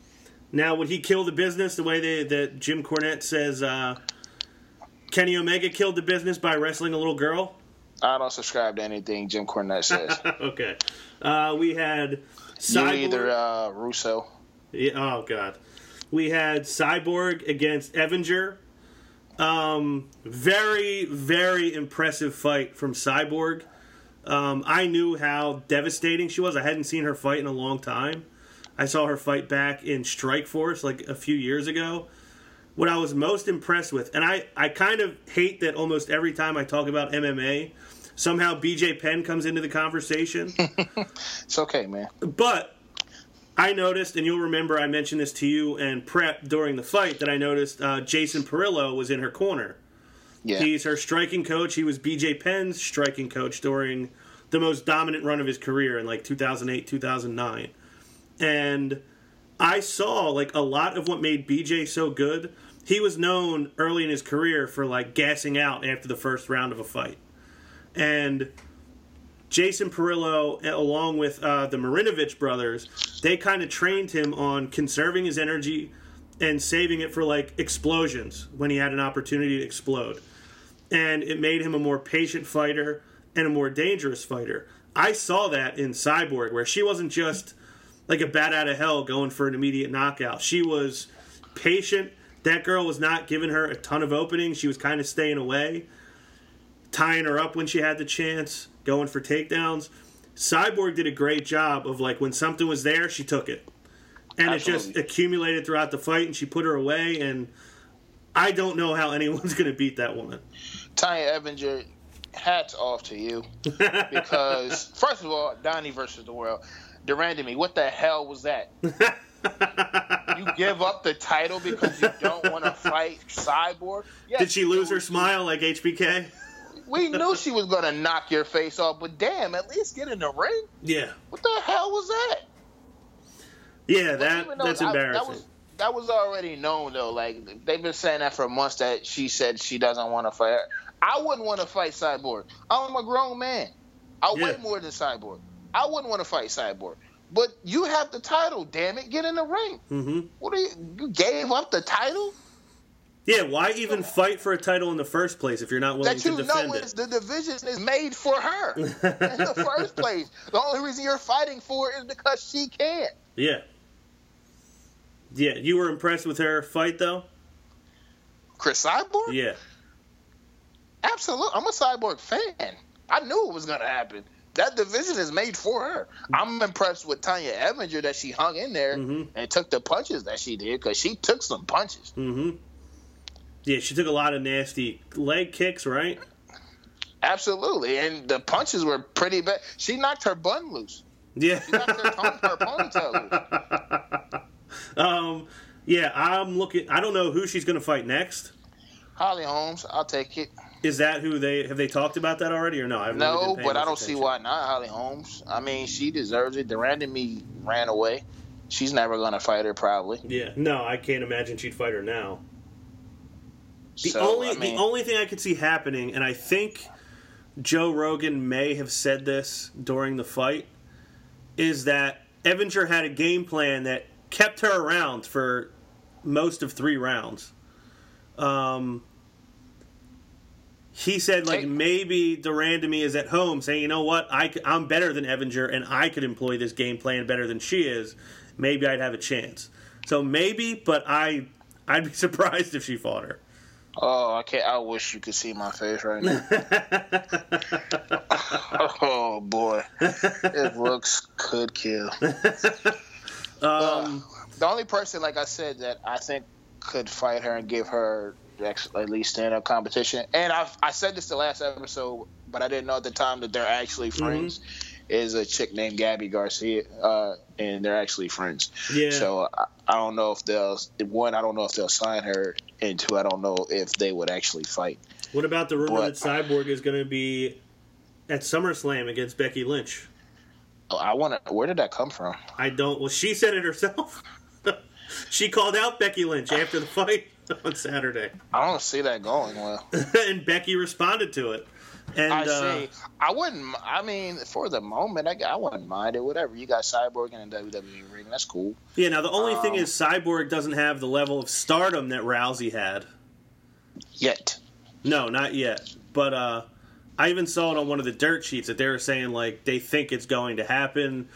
UFC owes WWE a favor for them letting Brock fight on UFC 200. So they think that may be the return of the favor, is getting Cyborg against Becky Lynch at SummerSlam. Well, isn't one of the 4 horsemen from MMA in the Mae Young Classic? Shayna Baszler, however you say her name. Yeah, and I know they were heckling the 4 horsewomen of wrestling at the event too. I think there was like a video about that out. But yeah, I don't see why not. I mean, the only other person who they could bring over that would be the favor is Conor, and we know what Conor is busy with. So yeah, he's way too busy. So yeah, I mean, I don't see why not Cyborg. Get her profile up. And another thing, I should have mentioned this before. The Godfather of the Matt Madness podcast, Joe Lafferty, was on the show this week, and he said he wants to see John Jones sitting front row at SummerSlam. I'd rather see Cormier because he's an actual fan. He's an actual fan, but this could be to hype up Brock versus John Jones in UFC. Okay. Sorry, guys. Sorry, blanked out for a minute. Do you want to see blanked that? Out for a minute. I will love it. Who do you think wins? John Jones. Me too. I would love to see it happen. Well, this is what I told a friend of mine. If Brock is on the roids, John Jones he at least needs to be able to have a gun in the ring. Yeah, I think Brock has a huge reach too, though. Because he is going to have to shoot the limbs off of Brock to stop those roids. Now, if Brock is a regular human being that night, I think that John Jones wins because he's just going to pick him off. Yeah. I'm looking this up right now because I'm pretty sure Brock Lesnar has a monster reach too, an 81-inch reach. So he's actually in the same ballpark as John Jones reach-wise. So it may not be quite as much of a disadvantage as almost everybody else has. And Brock obviously is monstrously strong. Well, yeah, he's definitely bigger.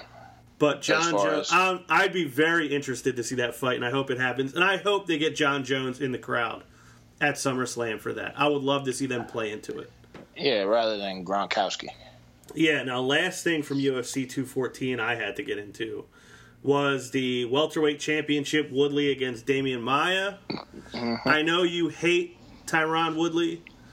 I know why you don't like... Okay, I know why you don't like Tyron Woodley. Prep hates the guy. He does. You're right.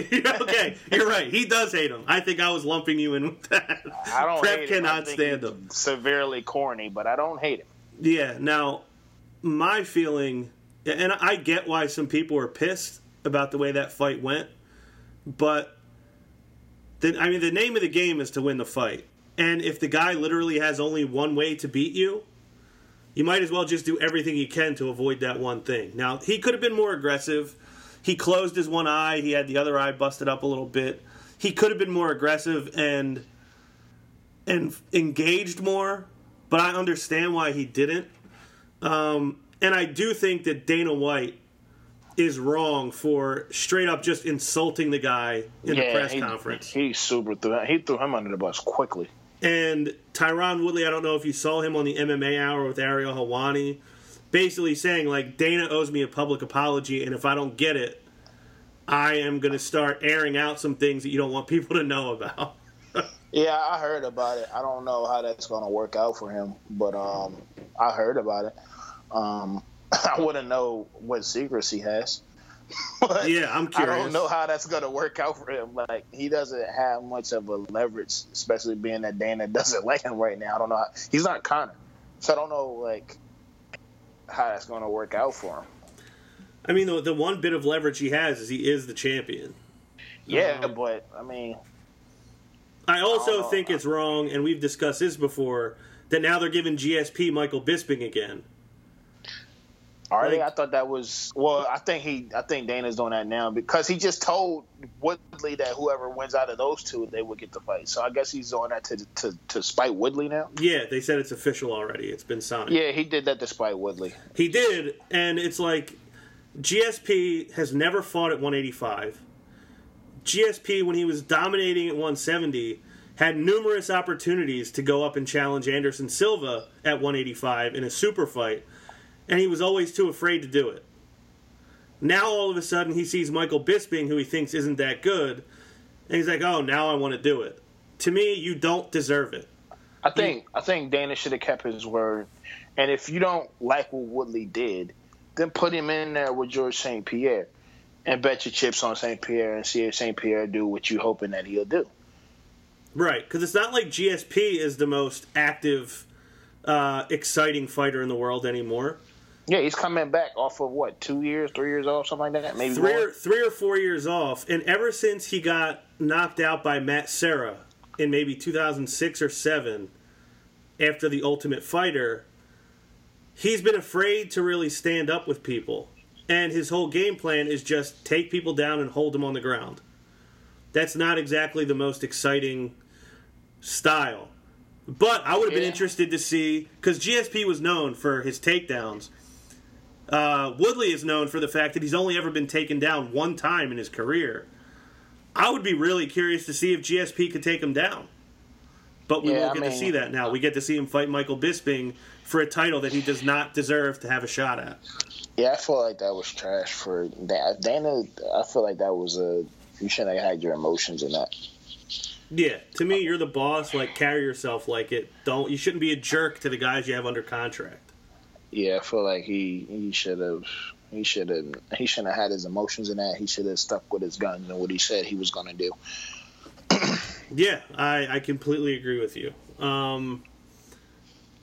McGregor and Mayweather. They've started the Showtime series about I forgot what it's called for Showtime. I know HBO is 24/7, but yeah, I forget what it's called too. It's something else on Showtime. Showtime, if you send us the check, then we'll remember. I'll take that Showtime money. Yeah, you guys got power. You're raking in dough right now. But yeah, it's kind of a weird dynamic because it's like these guys don't really hate each other. But the stuff that they've been doing, it makes it seem as if they do. Yeah. And it's weird to see, like, Conor doesn't have Floyd money, but Conor has he carries himself the same way that Floyd does in a sense. So I think that's very interesting to see two guys from two different worlds who kind of carry themselves the same way and seeing the build-up for this fight. Because at this point, watching this show is just pretty much going to see them see these two training and living this lavish lifestyle that they live.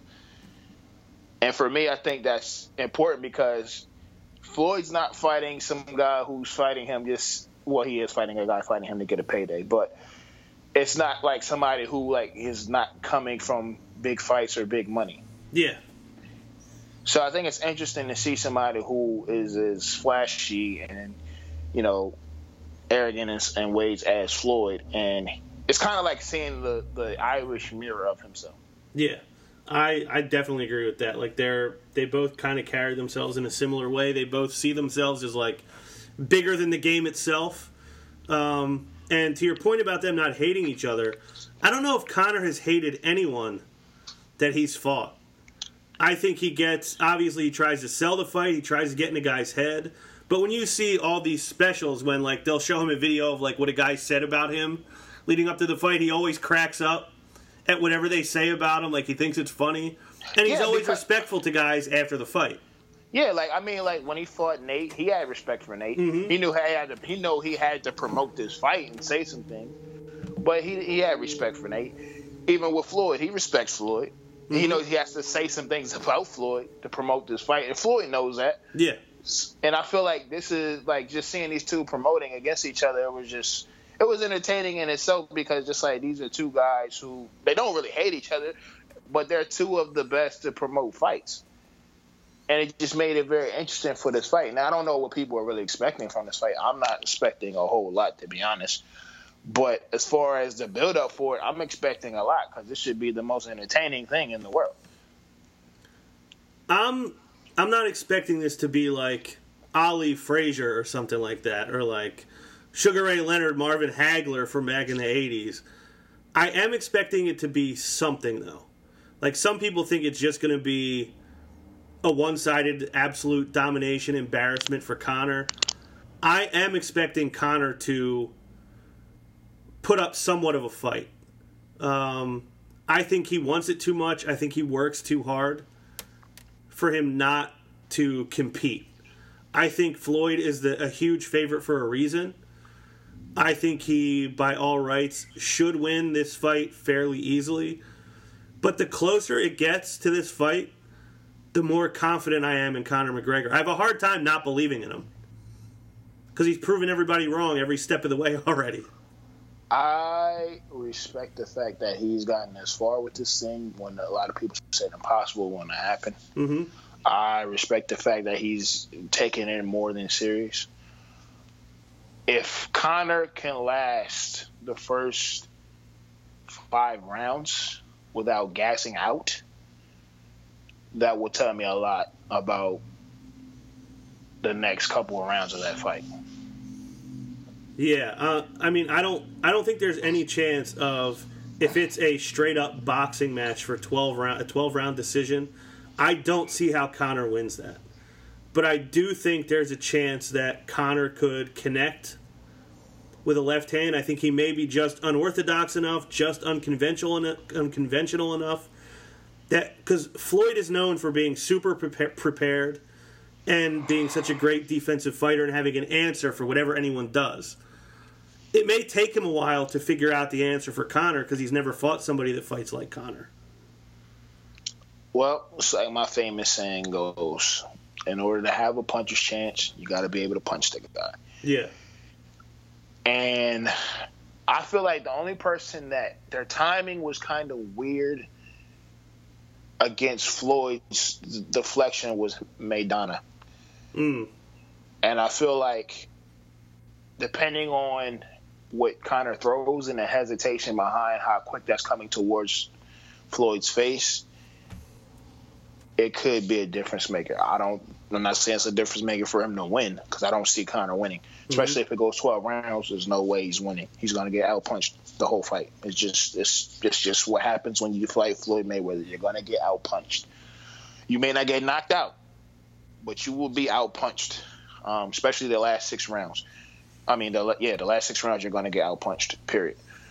But I don't think Floyd's going to knock him out. I think Floyd is going to counterpunch, and he's going to, like I said, really, honestly, I feel like Floyd is just going to counterpunch. I don't think he's going to try to go for the knockout. I think the thing that's really going to make the fight stretch is Conor's endurance. If he has the endurance to go to 12 rounds, then the fight of Conor be what it'll be. But if his endurance is trashed by the 3rd, 4th, 5th round, it's going to be hard to carry him the next couple of rounds. Yeah, so I mostly agree with just about everything you just said. And I think you're right about just your analysis of what Floyd does and what Floyd should do. So I have one kind of theory about Conor's gas tank, and then I have my case to make for Conor. So my theory about his gas tank is I think he should be good through the 12 rounds. I mean, he's fought 25-minute fights before, which are 5-minute rounds. So these rounds are only going to be 3, and then he gets a rest, 3 minutes, gets a rest, 3 minutes, gets a rest. He's not carrying the weight of a bigger guy, holding him up against the cage. He's not fighting against takedowns. He's not worrying about kicks. And so he's got that kind of stuff off his plate. I also think that some of it's going to depend on Conor. So I don't think Floyd is going to try to overwhelm him with barrages of punches. Yeah. Floyd kind of waits back, picks his spots. I think if Conor gets impatient and starts just going after him and missing a lot of punches, he's going to wear himself out. I think if he's able to stay patient as well and pick his spots, I think he's likely to be able to last later into the rounds. I'm not predicting Conor to win, at least not yet, but I do see a pathway to victory for him. I think there's a lot to be said for him being 11 years younger. I think there's a case to be made for Conor wants to win this thing way more than Floyd. This matters way more to Conor than it does to Floyd. I think Floyd is I'm going to make all this money, I'm going to get this guy out of here, and that's it.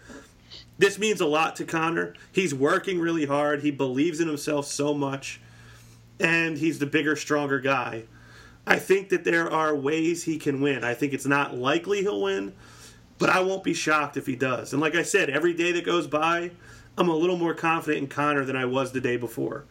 And we'll see. I might look like a fool for being confident in him, but I'm very much looking forward to seeing what happens. I think it's going to be very interesting. There's a lot of people who are confident in him, but I feel like it's hard. I'm confident in Conor. I'm not confident in him to win. Confident in him to get in that fight and to be able to last. But as somebody who has watched both of them, I've watched Floyd longer, obviously. Mm-hmm. It's hard to see somebody coming in who has an arsenal of weapons that they have to use normally in their fights. Yeah, coming in and they have to just focus on one. Now, there's a advantage in that, but there's also a disadvantage when you're fighting someone who is the best in the sport consistently for years, who is known to fight a multitude of fighters pretty much the same exact way and have the same exact result. So it's hard for people who have seen both fighters, especially Floyd, and to change an opinion of, oh, Floyd might get hurt or Floyd might lose. Yeah, have you ever heard the phrase Occam's razor? No. So I don't know where this phrase was coined. The first time I ever heard it was on the TV show Scrubs. And basically it's a phrase that means whatever... I'm trying to remember now exactly what it is. Maybe I need to look it up real quick. Because you just said something that led me right to this. You basically made the point of people have seen Floyd for so long fight so many guys the same way and get the same result. And it's hard for anyone to see it turning out any different. So Occam's razor is a problem-solving principle attributed to William of Ockham, who was an English Franciscan friar. Okay, we don't need all that. His principle states that among competing hypotheses, the one with the fewest assumptions should be selected. So basically, whatever is the easiest answer is probably the right answer. That's Occam's razor in this situation, is we've seen Floyd do a certain thing to all these guys for all these years and get the same result. Why are we overthinking it and thinking it's going to be any different? So there is a part of me that feels like that. Like, if Oscar De La Hoya couldn't do it, who's an all-time great. If Manny Pacquiao couldn't do it, who's an all-time great. If any of these guys, like Ricky Hatton, who was a great fighter, if any of these guys couldn't do it, why should Conor be able to do it? Well, the last couple of guys that I would say, it was more intriguing of how they were fighting Floyd, I would say, is Maidana and Shane Mosley. The Shane Mosley fight, he definitely rocked him. I thought he had him, and he didn't. He definitely rocked him. There was a punch that Shane threw that rocked Floyd. Yeah, I think he hit like a left hook and a right uppercut maybe, and it dropped him. Yeah, anybody who watches boxing and has seen that fight, they know. Like, I don't care what Floyd say. Floyd say, no, I was good. You weren't good. Shane rocked you. Mm-hmm. And he was rocked for like a good 30 or 40 seconds after he got back up. Yeah, he was rocked.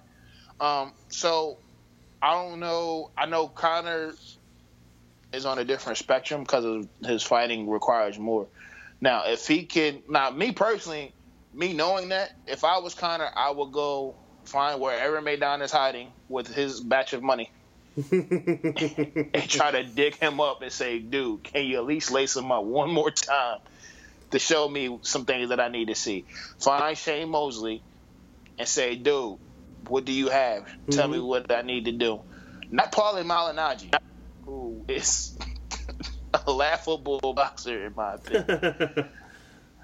So, I don't know. Like I said, I credit Conor for getting this far and for seriously preparing for this fight.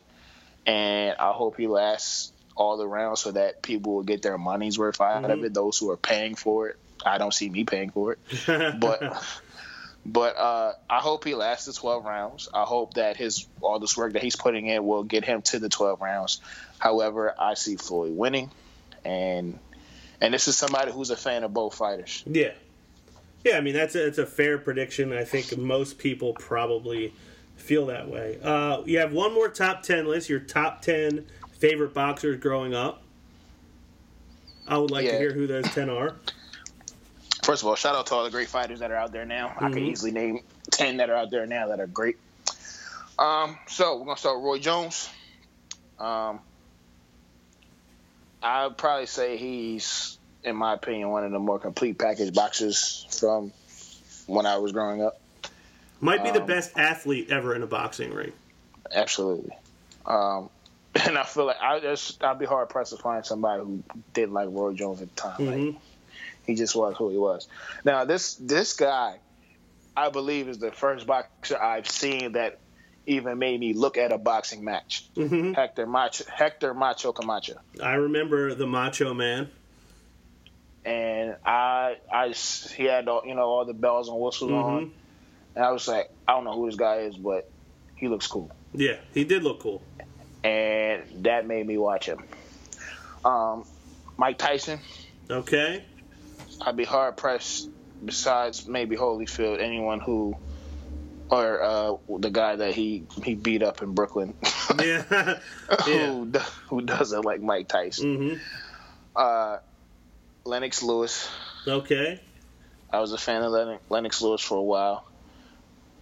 Obviously, Floyd Mayweather. This guy was one of my favorites. He quit boxing probably in the midst of his prime, and I'm very upset about it. But everybody isn't in things for the politics of it.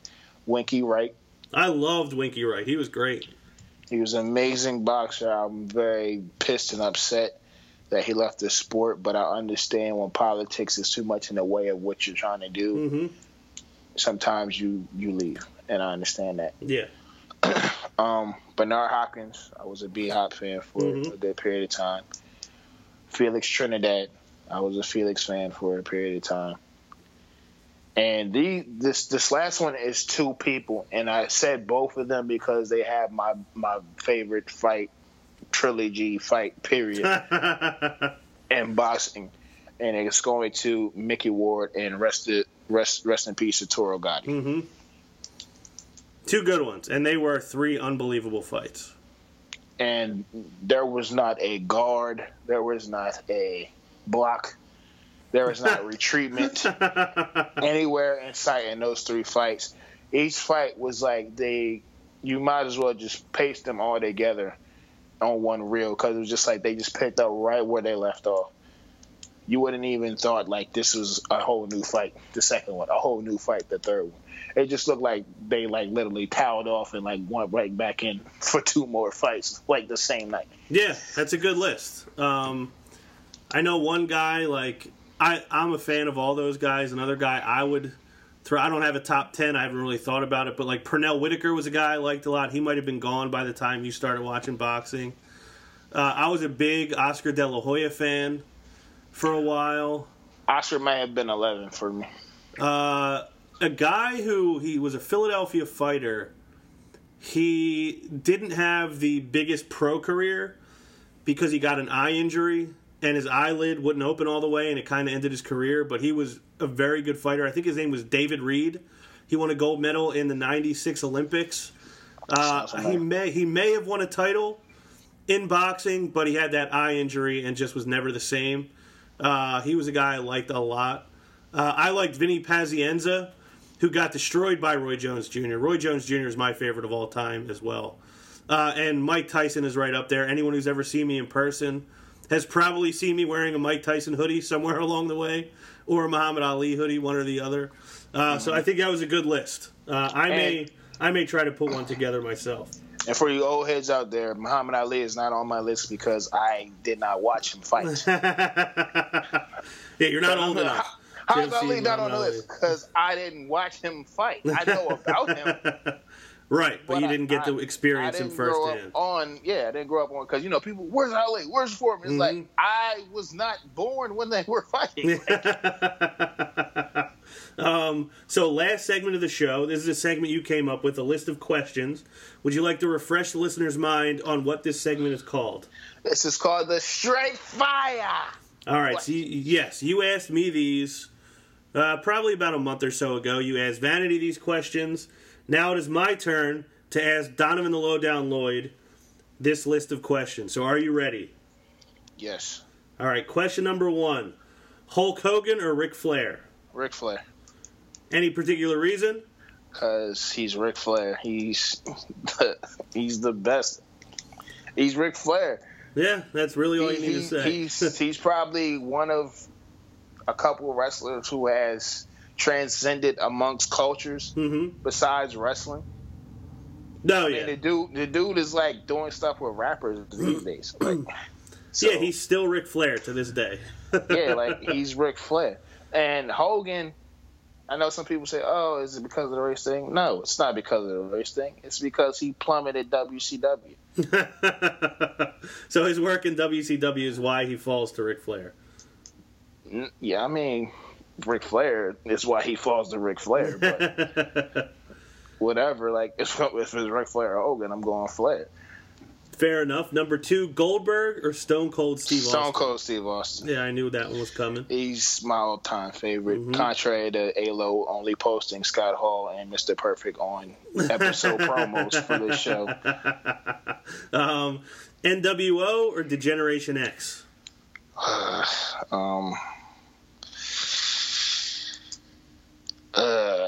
NWO. All right. Number 4, Trish Stratus or Lita?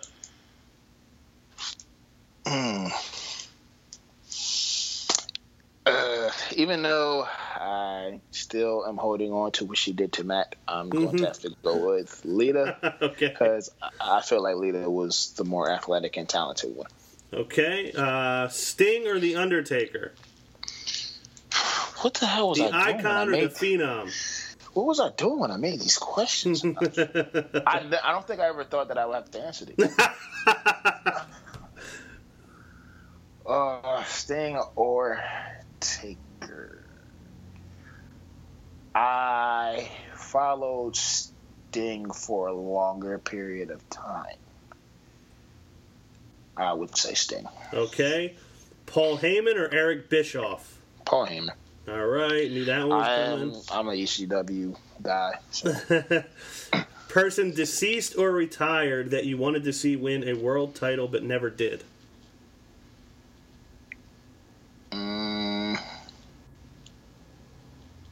Deceased or retired? I don't know why I'm pondering this question. Like, I didn't write these. Well, the obvious ones that have already been out there: Mr. Perfect, Rude, Scott Hall. I'm going to go with. I'm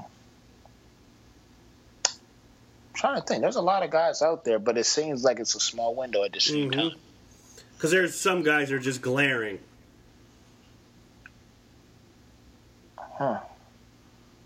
Taz. All right. Matt Hardy version 1 or Broken Matt? Version 1. Because he's the reason that SmackDown has that side thing that they use now. All right. And he was bringing a lot of his friends along during that time to be with him and stuff. All right. Shooting Star Press or 5-star Frog Splash? Shooting Star Press. All right. What about the 6-star Frog Splash from Kevin Owens? I still like to call it the Bullfrog. I like that too, the Bullfrog Splash. But Shooting Star Press, it's a harder move to pull off, and Billy Kidman did it flawlessly every time. Yes. And it almost killed Brock Lesnar. It did almost kill Brock Lesnar. Number 10, final question. If you could build a stable with 4 wrestlers and a manager, who would they be? I would say... Damn, I was almost thinking Ravens flock for a second. Dangerous Alliance is damn near close to probably what I would pick too. Mr. Perfect. There'd probably be a lot of my favorite wrestlers. Mr. Perfect, Scott Hall, Rick Rude, and I would round it out Eddie Guerrero. Okay. And for a manager, I'm